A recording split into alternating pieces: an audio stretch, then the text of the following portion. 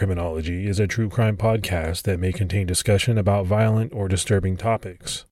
Listener discretion is advised.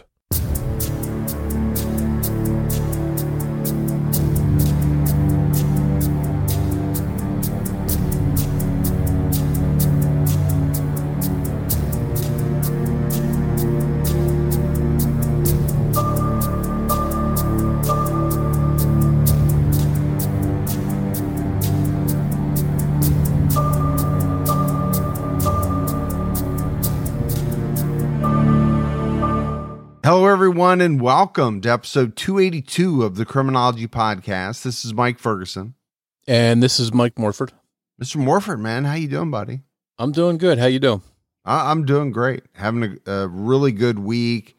Went down to the college that both of my daughters attend and was able to take them out to lunch. And we spent not a day together, but, like 2 or 3 hours before their next class. And it was just a nice time. I miss them. I don't get to see them enough. So that was kind of special. That's awesome when you get that time. And I've been doing a little bit of fishing in my spare time. Not that I have a lot of spare time, but you got to find a little bit of time to do stuff, break up the routine. Yeah, absolutely. And if you can do it with, while spending time with family and all of that, even better. I do have this quick story. My oldest called me the other night and said, Dad, there's a serial killer in the city where, the colleges that they go to school. And I was like, okay, you've piqued my interest. And she said they found a decapitated body. The head was there, the limbs were there, and the torso was there. It was all there, except for, I think, for the bottom, but it had been dismembered.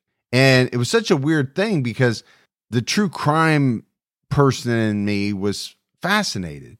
And then the dad in me was like, oh my gosh, this is like 2 streets over from where my daughter lives. Now I'm scared.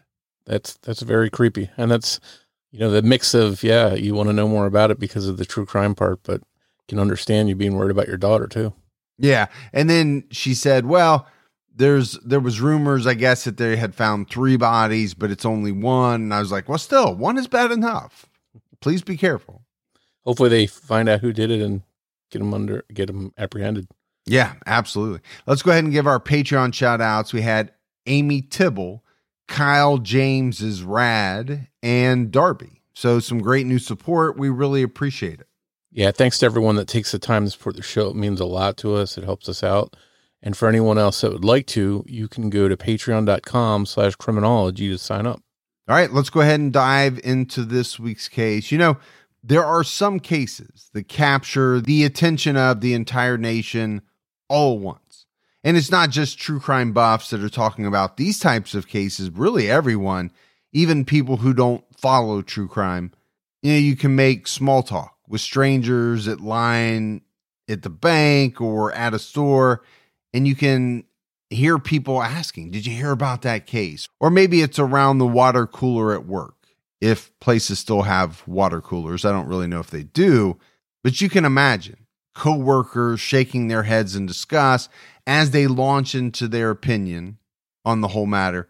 Well, in May 1983, the case that had everyone talking was that of Diane Downs, a 27-year-old mother in Oregon who committed the most unspeakable of crimes, the murder of one of her children and the attempted murder of 2 others. The story she gave police quickly fell apart, and she was arrested. And when the case eventually went to trial, people stood outside and waited for a chance at a seat in the courtroom.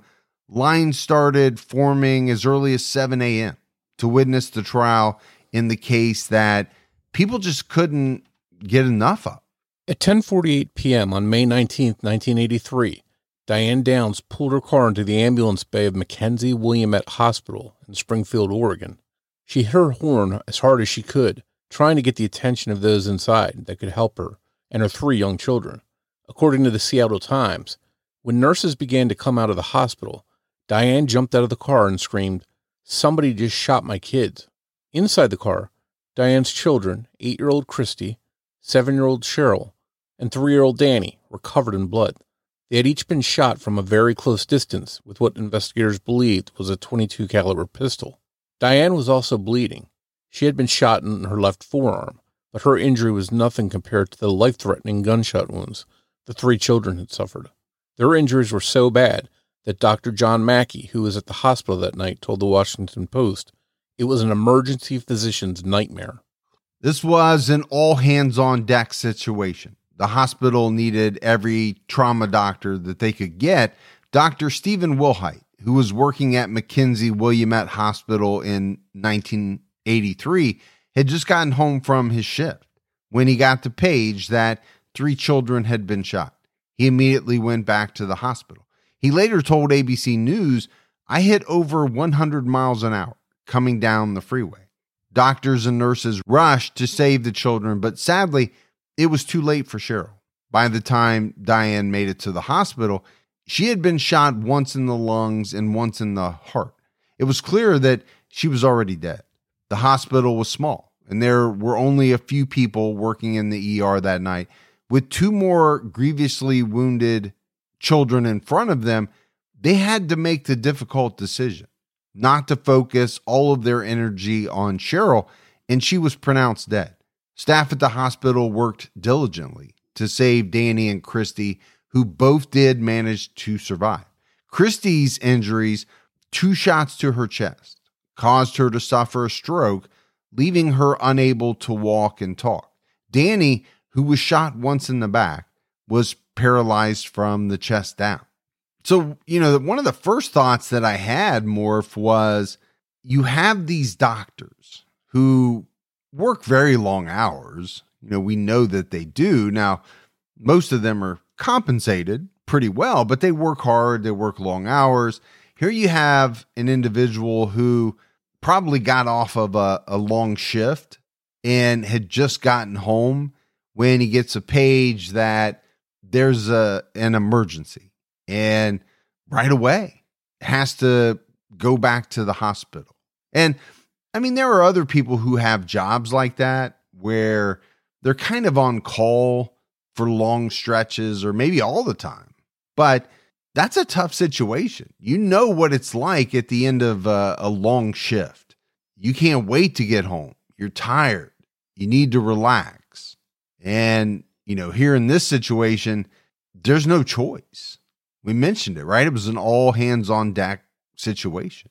Yeah, and this is probably a emergency room doctor's worst nightmare, having not 1, not 2, but 3 kids showing up shot, and all hell's breaking loose. It's probably very chaotic and probably one of the most stressful situations I imagine that doctors in an emergency room would be working under. Yeah, and then when you look at the outcome of this entire scenario, yes, they were able to save 2 of the 3 children, but even the 2 that survived, Christy was unable to walk and talk, and Danny was paralyzed from the chest down. So, just an absolutely brutal scenario when you weave in the fact that Cheryl was pronounced dead at the hospital. And this wasn't a case of a car accident or something along those lines. This is probably not something that those doctors are used to seeing, multiple victims shot. So this is something that probably challenged them in their training and their skills. As frantically as the hospital staff worked to save the children, some of them still managed to observe that something was off about Diane's demeanor.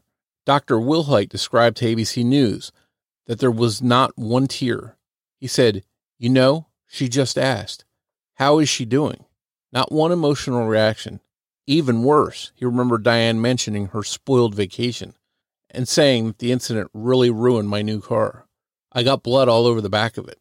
Maybe most shocking was that before Christy was pronounced dead, Diane insisted that Christy was brain dead and told Dr. Wilhite, "I want you to pull the plug."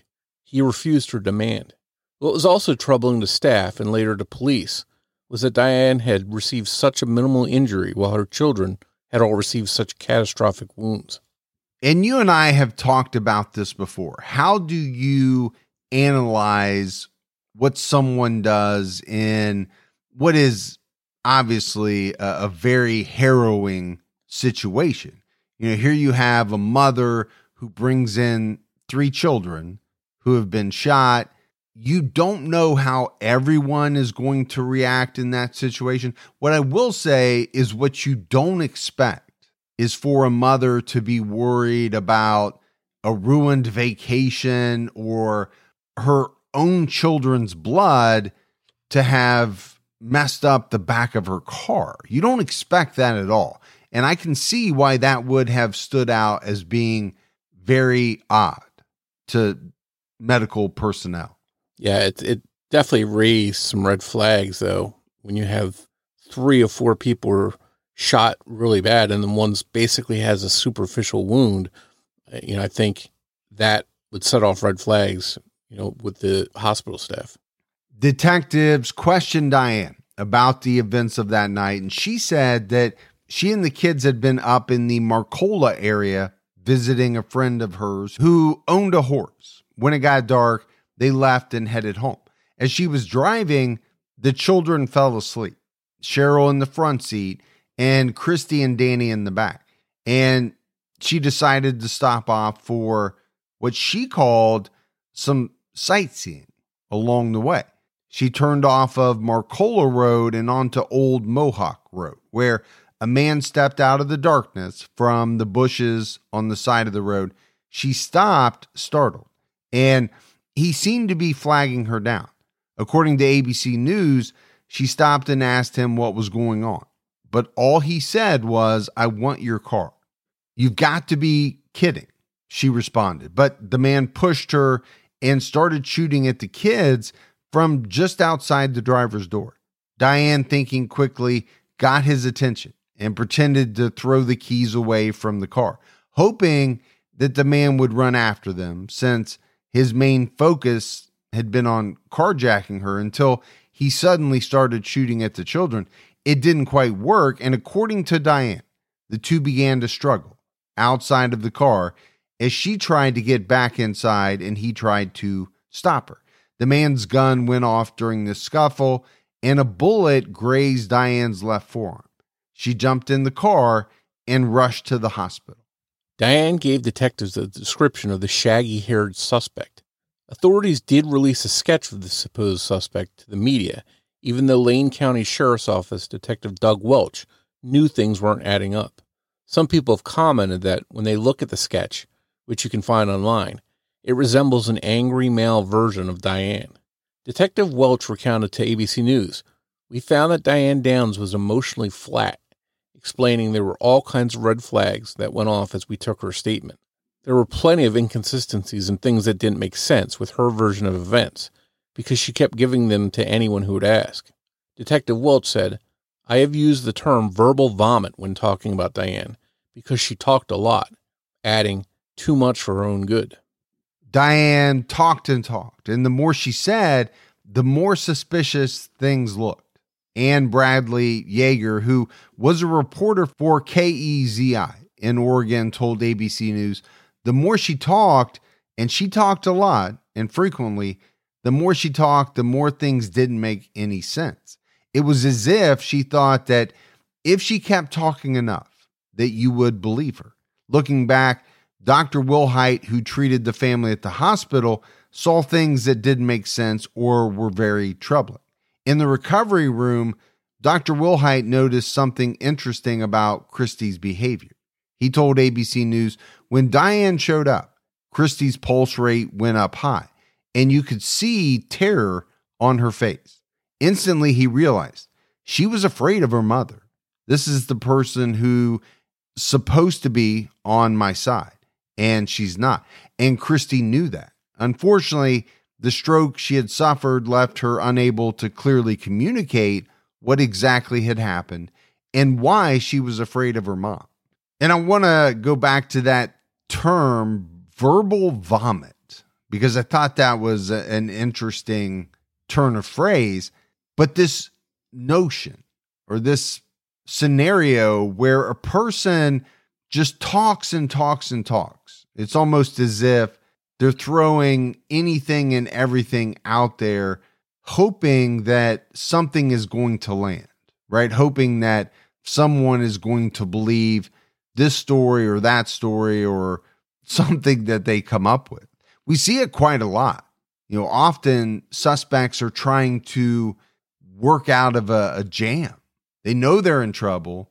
Okay, what can I say that is going to get me out of this? And most often than not, number one, it doesn't work. And I think number two, it just clearly shows to investigators that there's some type of guilt there because they're changing stories. They're all over the place. And I think sometimes there's, we see suspects or people in these cases that don't say anything and aren't talkative, but then you have the other people that just ramble on and throw out all kinds of details. And, you have to wonder, is it because they're very observant and they just take in all these details, or are they just spinning lies and making stuff up? And I think that's a challenge for police to figure out which is which. Investigators worked to build their case against Diane without Christie being able to aid them. They concluded that Diane didn't rush to the hospital. Instead, she crept along, virtually at a snail's pace, just 5 miles an hour while her children were bleeding to death in the car. A witness named Joe Inman ended up stuck behind her for 2 minutes. In that time, they only drove about 0.2 of a mile. Finally, he passed the slow-moving Nissan Pulsar Diane was driving. They were 4.5 miles from the hospital at 10:15 p.m., but Diane wouldn't get there for another half an hour. Police also felt that she may have used some of that time to dispose of the murder weapon.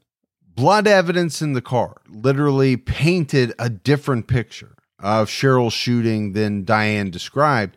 There was no denying that whoever shot and killed Cheryl had not done so from outside of the car on the driver's side, as Diane stated. Blood spatter was found on the edge of the outside of the passenger side of the car. The front passenger door had to have been open when Cheryl was shot. Reconstructing the crime, investigators found that Cheryl had likely managed to open the door and had even made it out of the car, falling onto the road. Diane, uninjured, easily made it over to the passenger side of the car, where she shot Cheryl at point-blank range before throwing her back onto the floor of the passenger seat. Diane also changed her story multiple times.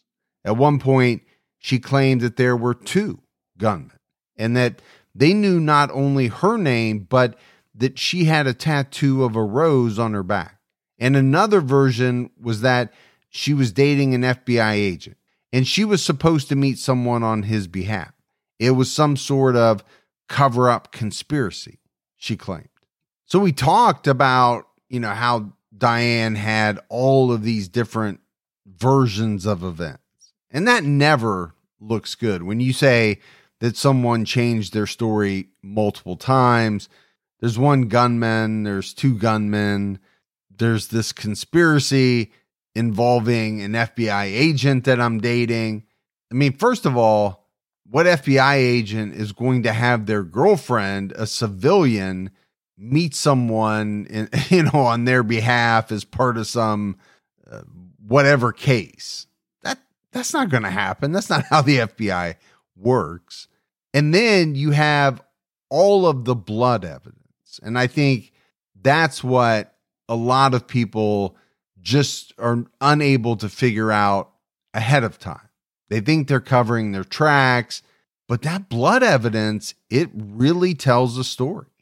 And I think this is similar in some ways to the last case we covered, when the details of the crime scene didn't align with the suspect's story. And I think we're seeing the same thing here.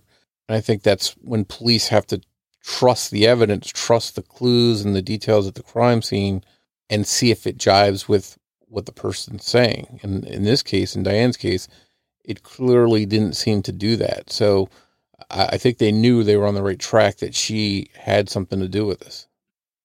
Isn't it amazing that we live in a world where you can get anything you need when you need it right to your door? With DoorDash, you can get pretty much anything. And whether you're sick and you don't feel like getting out of the house, DoorDash has you covered. Maybe you're at a party and you run out of alcohol or ice or something like that, but you want to keep that party going. You need a little assist. DoorDash has you covered. Sometimes my wife and I, we just don't feel like making dinner. We're tired. We want to watch a show. That's when we hit DoorDash. DoorDash makes it easy to get the food that you want without all of the hassle. And I'm always amazed when I go on DoorDash by the selection. Whether you're in the mood for fast food or something a little fancy, maybe a nice steak. I know around me, they have just about everything. The hardest part for my wife and I is deciding on what we both want. That's the only trouble we ever have. DoorDash, your door to more. Download the DoorDash app now to get almost anything delivered. Must be 21 and over to order alcohol. Drink responsibly. Alcohol available only in select markets.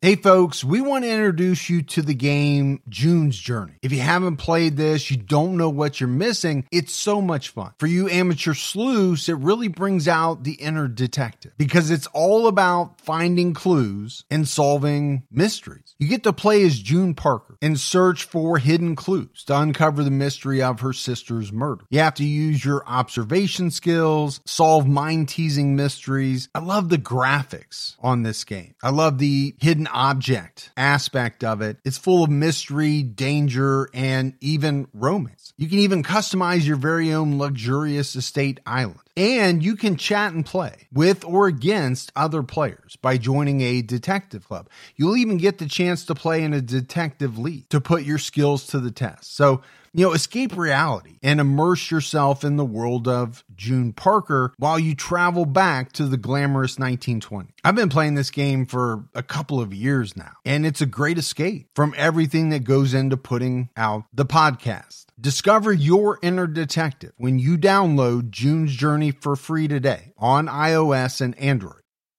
Authorities slowly and methodically built their case against Diane, and on February 28, 1984, several months after the shooting, Diane Downs was arrested.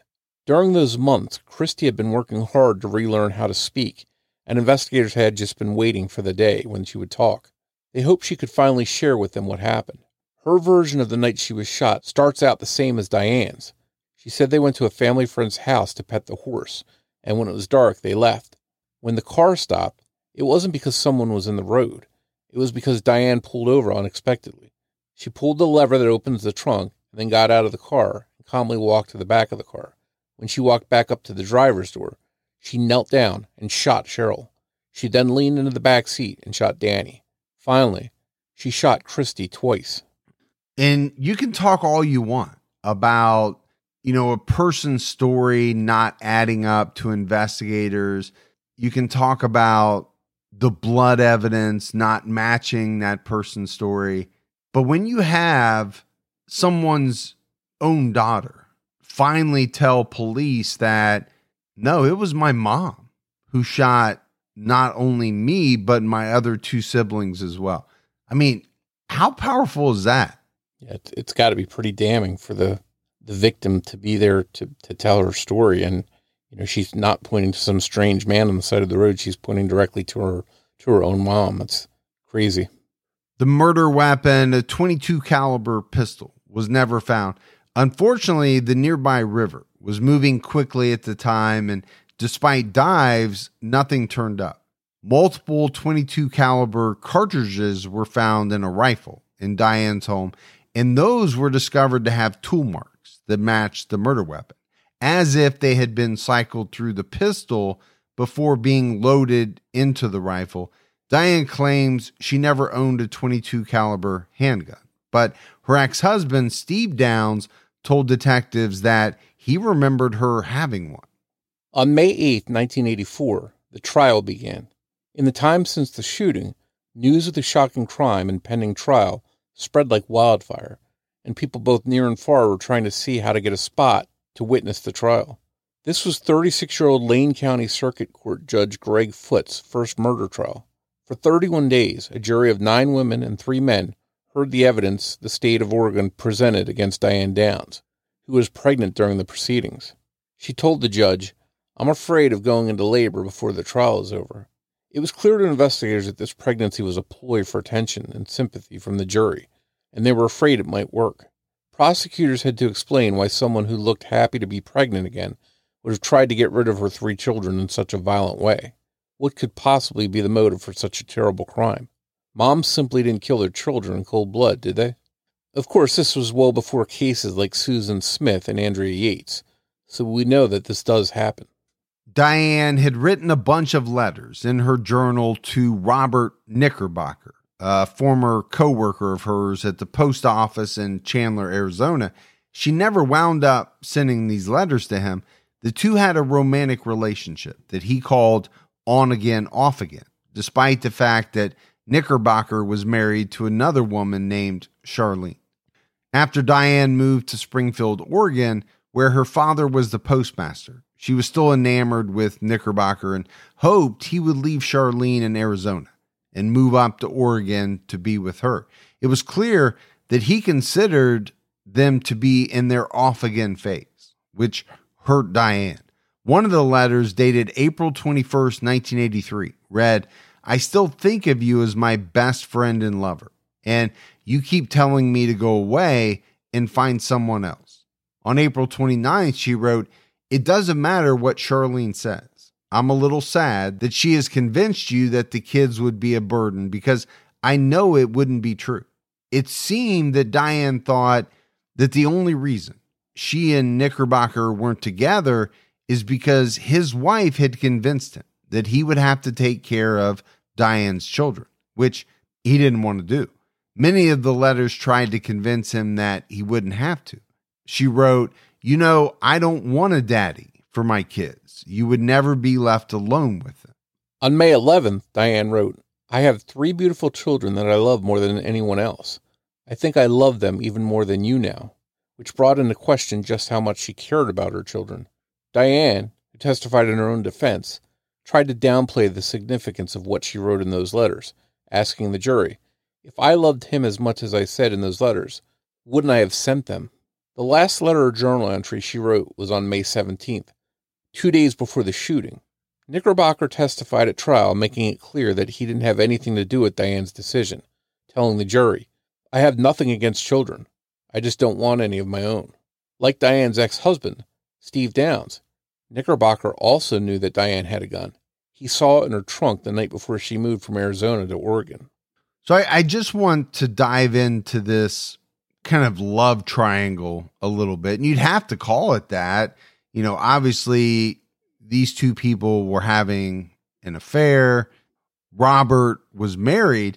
I think what's clear to me from these letters is that Diane viewed this relationship much more seriously than Robert did. I don't think there were any signs that he was about ready to, leave his wife to be with Diane. But the one part that really struck me was when she wrote that she thought she loved her children even more than she loved Robert Knickerbocker. That just really jumped out at me as being so bizarre. You think you do. How could you not? This is a fling that you're having with this married man. And you're still trying to figure out if you love him or your 3 children more. And then, the other thing to me is really this kind of notion that she wants to be with him. She wants him to leave his wife and move to Oregon. And she's trying to convince him that the children won't be an issue. Well, that really stands out when you factor in what ultimately happens to her 3 children. And I also think the timing of these letters leading right up to the shooting, it's hard to dismiss it. It's hard to not notice that. And I think it shows that the motive could be she couldn't be with this guy that she wanted to be with, and he's basically telling her to hit the highway, and she seems to be looking at her kids as what stood in the way of this relationship happening. So I think I think that had to be pretty powerful for the jury to see that. District Attorney Fred Hughey asked Christy to tell the jury who shot her that night if she could remember. Christy, who was just 8 years old, firmly answered, "My mom." He also asked her, "Christy, do you still love your mom?" Like so many children who have been harmed by one of her parents, her answer was yes. And I think this is just one part of what makes cases like these so heartbreaking and baffling. Children, in many instances where they're harmed or mistreated by a parent, still feel that love for them. As for how Diane felt about Christy, she testified that Christy was her first good friend, saying, "Christy was the first person that really, really just plain loved me." In a later interview with ABC News, Diane said, "You can't replace children, but you can replace the effect they give you. And they give me love. They give me satisfaction. They give me stability.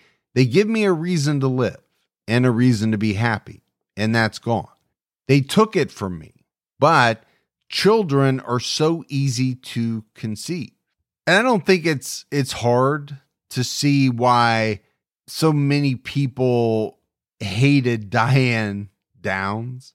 I mean, we haven't even talked about the outcome of the trial yet, but just listen to the words that are coming out of her mouth. "I've never met this woman. I don't know this woman. I don't like this woman." Yeah, I think her saying children are so easy to conceive, it almost sounds like she's saying they can be replaced. So, that's very telling of her, I think. The defense team faced an uphill battle, given the facts and evidence of the case, and due to Christy's testimony. They countered that Christy was mistaken due to her injuries and the trauma she suffered, but the defense argument seemed pretty weak. Perhaps what sealed the deal for the jury was when the Duran Duran song, "Hungry Like the Wolf," was played in court. The song was playing when Diane was driving that night, and was supposedly the soundtrack to their attempted carjacking. Diane tapped her foot and bobbed her head along with the music, a scene that was recreated in the 1989 Farrah Fawcett movie based on this case, Small Sacrifices. It was played in court because it proved that Diane never stopped the car and turned it off to pretend to throw the keys. If the keys weren't in the ignition, the radio wouldn't have worked. In June 1984, after 36 total hours of deliberation, the jury found Diane guilty of the murder of her daughter Cheryl and the attempted murder of Christy and Danny. Juror Robert Cockrum stressed how important getting the verdict right was to the jury in a UPI.com news article. He said, "We were going to stay there until we were sure in our minds. If it took us until July or even Christmas, we still would have been there."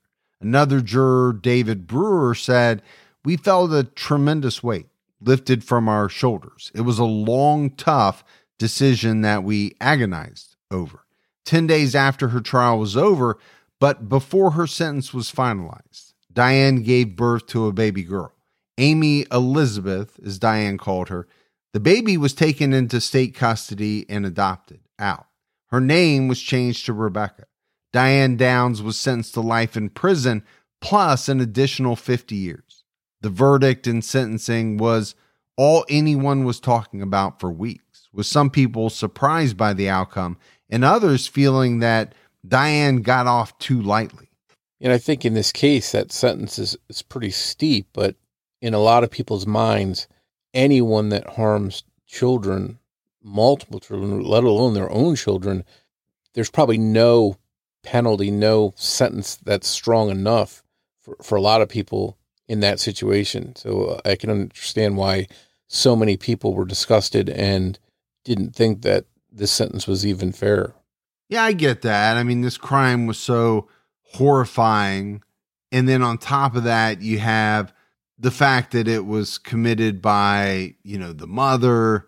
But in any case, people are going to differ on what they believe, especially when it comes to sentencing, right? Is it too light? Is it not harsh enough? Okay, that part can be debated. But what I will say is life in prison plus 50. That's no joke. But to your point, Morph, is there really a sentence stiff enough, harsh enough to correlate with a mom killing one child and trying to kill her other two? And for a lot of people, there just really isn't. Yeah, I think, the people that harm kids, and especially their own kids, are just held in the lowest regards, and people don't have much sympathy for them. District Attorney Fred Hughey and his wife adopted both Christy and Danny, who have led very private lives since being thrust into the spotlight during the trial. Diane was shipped to the Salem, Oregon Women's Correctional Center to serve out her sentence. But in 1987, Diane escaped from prison by climbing the 18-foot fence surrounding the yard and used clothes to cover the razor wire so it didn't cut her. She then spent nearly 2 weeks on the run.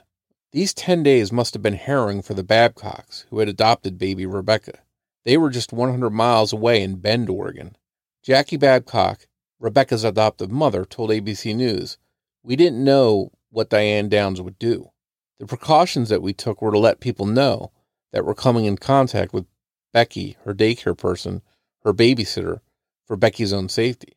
Though it was supposed to be a closely guarded secret that Rebecca was actually the daughter of convicted child killer Diane Downs, there was no way to alert people to the potential danger without explaining who Diane was and how she was related to Becky.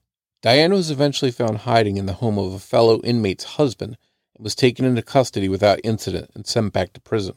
This is like something out of a movie.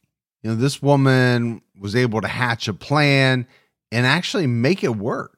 And to be out for 10 days. It's not all that long, but it's not a short time either.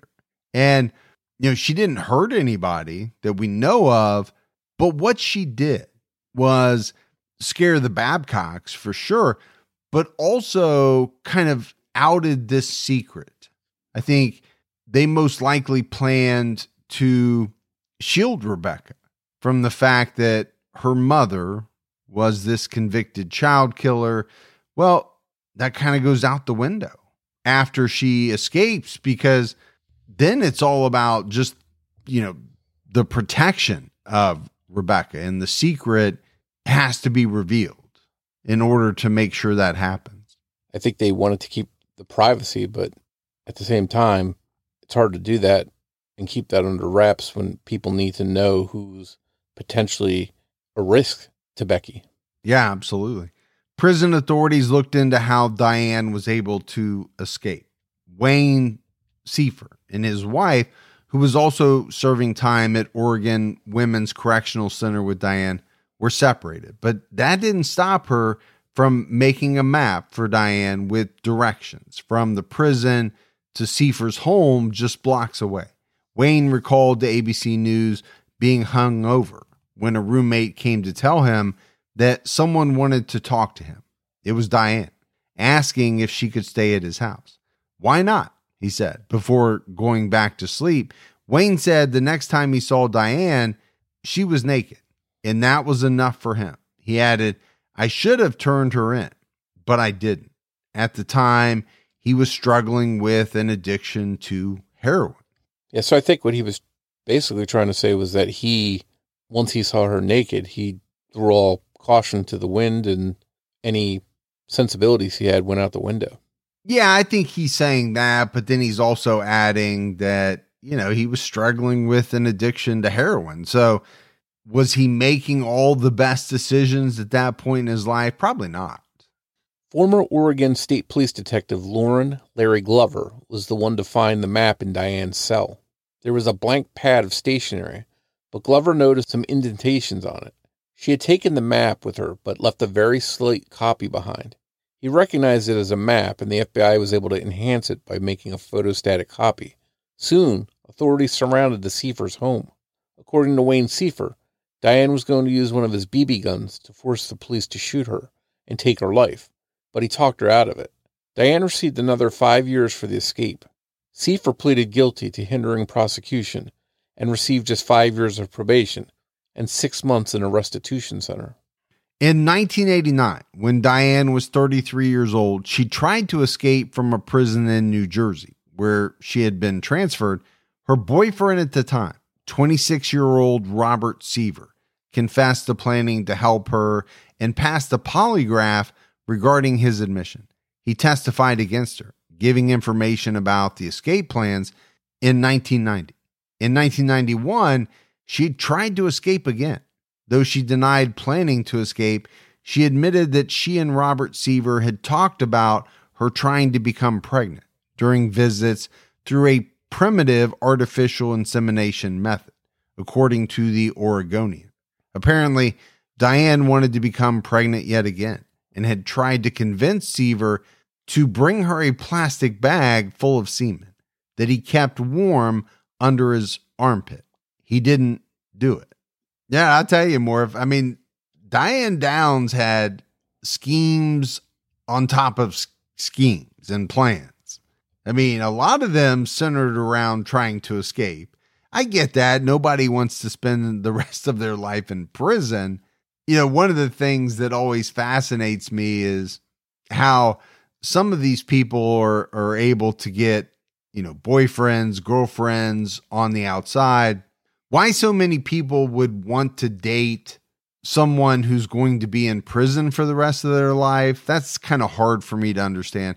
What's even harder for me to understand is how a man could want to date a woman like Diane Downs, who was convicted of doing the horrible things she did.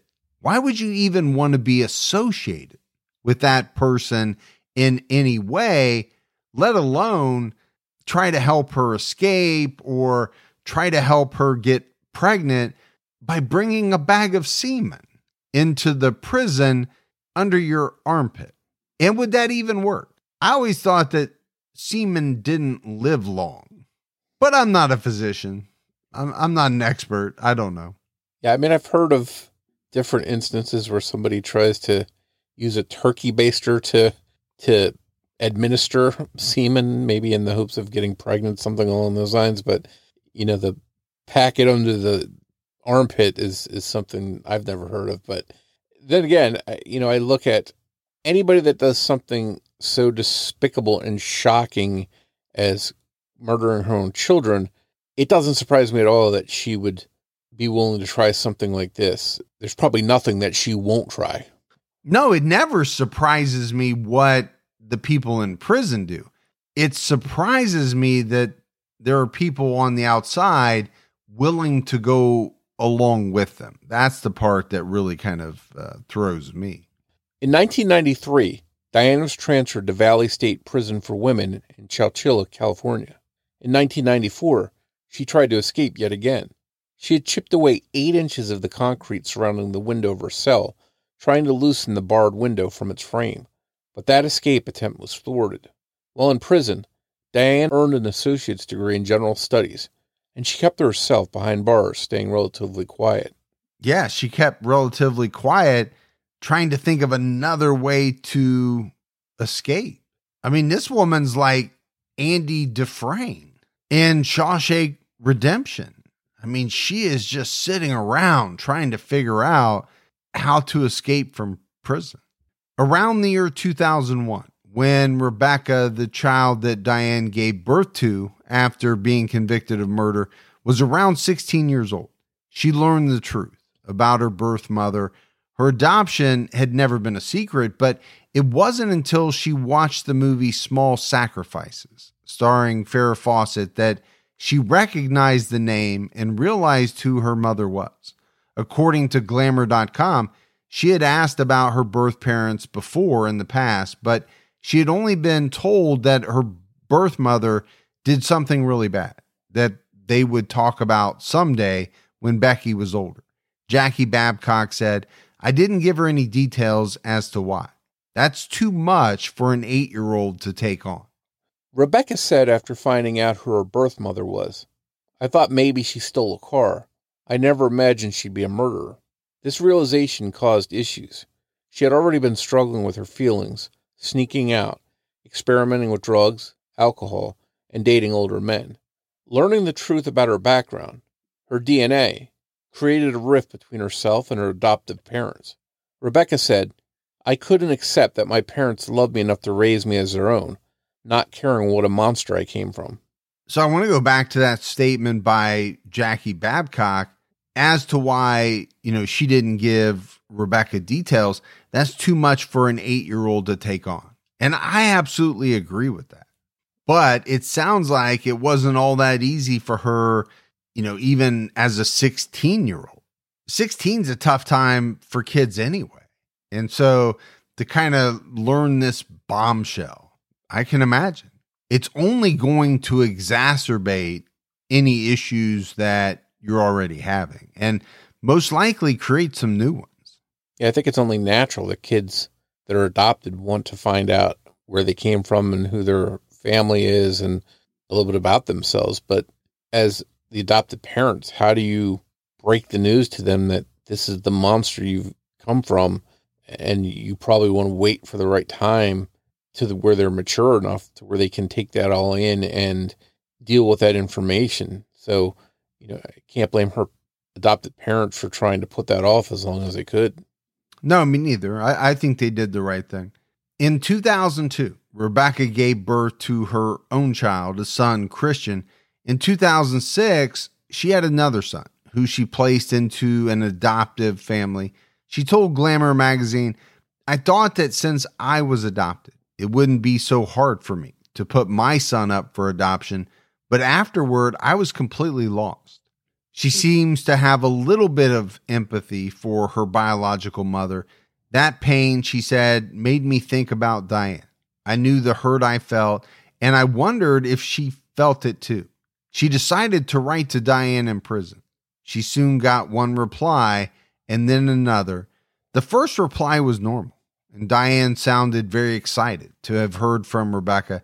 She wanted to know about her, things like her eye color, things about her life, like whether she grew up with any siblings or not. In the next letter, signed, "Forever Your Mom," Diane claimed that the real killer was still out there and included strange things like, "Someone very powerful has been watching over you all your life for me." More letters came, and each one was more odd than the last, until finally Rebecca wrote Diane one final time to ask her to stop writing to her. Diane wrote back to her stating, "You are a piece of work, Rebecca," and she warned her that one day her son Christian would be a murderer. Rebecca regretted ever making contact with her birth mother, Diane. I mean, I'll tell you more, if this Diane Downs is a real piece of work. Murdered one child, tried to murder her other two. You would think that the years in prison would have, given her time to reflect on what she had done, given her some perspective. And then finally, her daughter reaches out to her and kind of wants to form a relationship. And what does Diane Downs do? She starts lying to her. And then, at one point says that her son's going to turn out to be a murderer. This lady's in line for the worst mother of all time. And she's on a very short list. It's pretty clear who she is coming through in these letters that she shared with Rebecca. And I think Rebecca over time saw that person who her birth mother was and just said, "I've had enough of this. This is not healthy. I don't want to have any more interactions with her." And Diane wanted to take one final jab at her, it sounds like, to her. And it's not surprising.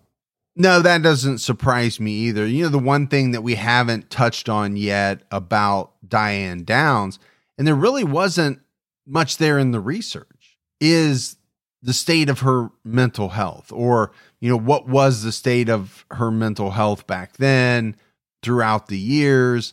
It almost makes you wonder whether she was experiencing some type of mental health issues. In 2008, when Diane was 53, the parole board denied her petition for parole. On the questionnaire they give inmates, Diane still refused to take responsibility for the crime, let alone show any remorse.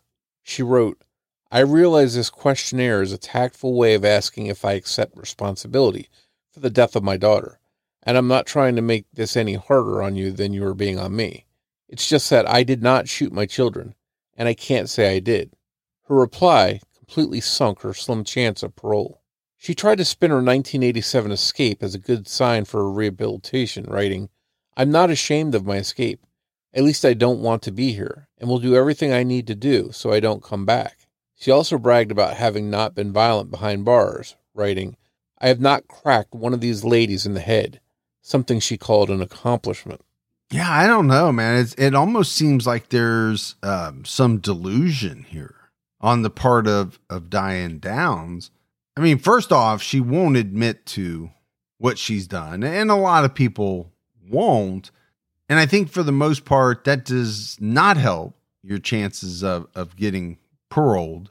But to kind of list your accomplishments as these escape attempts, meaning that you'll do everything to stay out of prison, I mean, that doesn't make sense. And then saying, you know what? I haven't beaten anybody up. I haven't cracked the skulls of any of the people in here. I just don't see how she could have thought any of this was winning over the parole board. In 2010, they denied Diane's parole a second time. She seems to have moved on from her crime entirely, saying, "All the gut-wrenching pain I experienced back then is gone. It's history." That same year, Rebecca, the daughter Diane hadn't seen since giving birth to her, made the dean's list and was determined to go to medical school. All of Diane's children seemed to do well without her. Even though he was left paralyzed by her attack, her son Dan was apparently on the swim team of his high school, and Christy has started the family of her own. There are reports that she named her second child, a daughter, after her late sister, Cheryl. In 2021, Diane Downs was denied parole a third time. She's now 68 years old. The earliest she can possibly be paroled is 2025.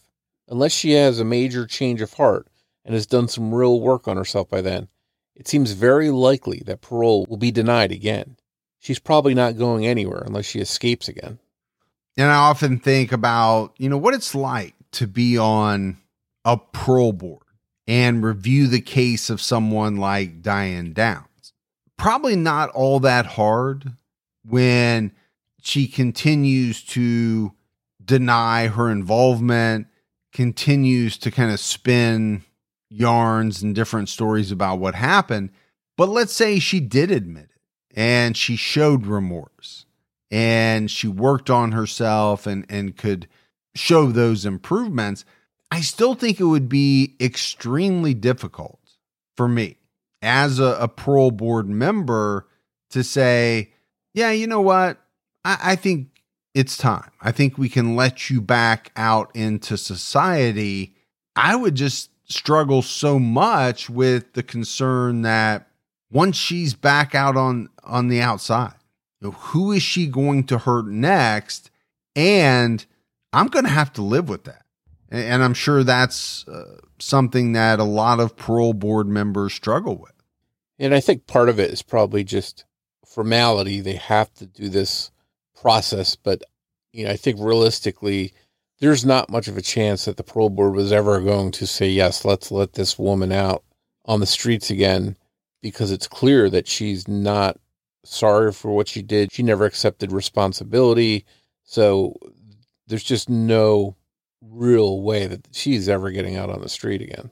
No, not if she continues as she has. I think that's a pretty easy decision for the parole board. And I agree with you. It's really nothing more than a formality. They have to go through the process. And I'm fine with that. I'm fine with a person like Diane Downs spending the rest of her life in prison. I got no issues with that. Yeah, I'm right there with you. I think anyone that could commit such a terrible crime, harm multiple children like this, especially let alone her own children. I mean, what else would they do? If they can do this to their own children, is there anything they won't do? Well, and you and I have talked about this before. There are lines that we don't cross. Well, why don't we cross them? And there are a number of reasons. I think one is none of us want to go to prison. None of us want to lose our freedom. But maybe even more than that, we know that it's wrong. It's reprehensible. In this case, everyone listening, I'm sure, is like, how could I ever make the decision to harm my children like this? I mean, I would give up my life to protect my children. And I'm sure that's what most people are thinking. The last thing in the world I would ever do is intentionally harm them. But we know that's not the way that Diane Downs thought. And, I go back to the reasoning, the motive. If it really was all about trying to convince this man that they could start a life together in the Pacific Northwest, he could leave his wife because her children would no longer be around. Doesn't that just add kind of another sickening aspect to the story? Yeah, it's just reprehensible, everything that she's done along the way here. There's just nothing redeeming about her. Well, and that's why she's so widely hated, and for good reason. But that's it for our episode on Diane Downs. If you love the show, but you haven't done so yet, take a minute, go out, give us a 5-star rating. You can leave a review. Also, keep telling your friends about the Criminology Podcast. That word of mouth really helps us out. If you want to find us on social media, we're on X with the handle @CriminologyPod. You can also find us on Facebook at facebook.com/criminologypodcast. And you can join our Facebook discussion group, Criminology Podcast Discussion and Fans. So that's it for another episode of Criminology, but Morph and I will be back with all of you next Saturday night with a brand new episode. So until then, for Mike and Morph, we'll talk to you next week. Take care, everyone.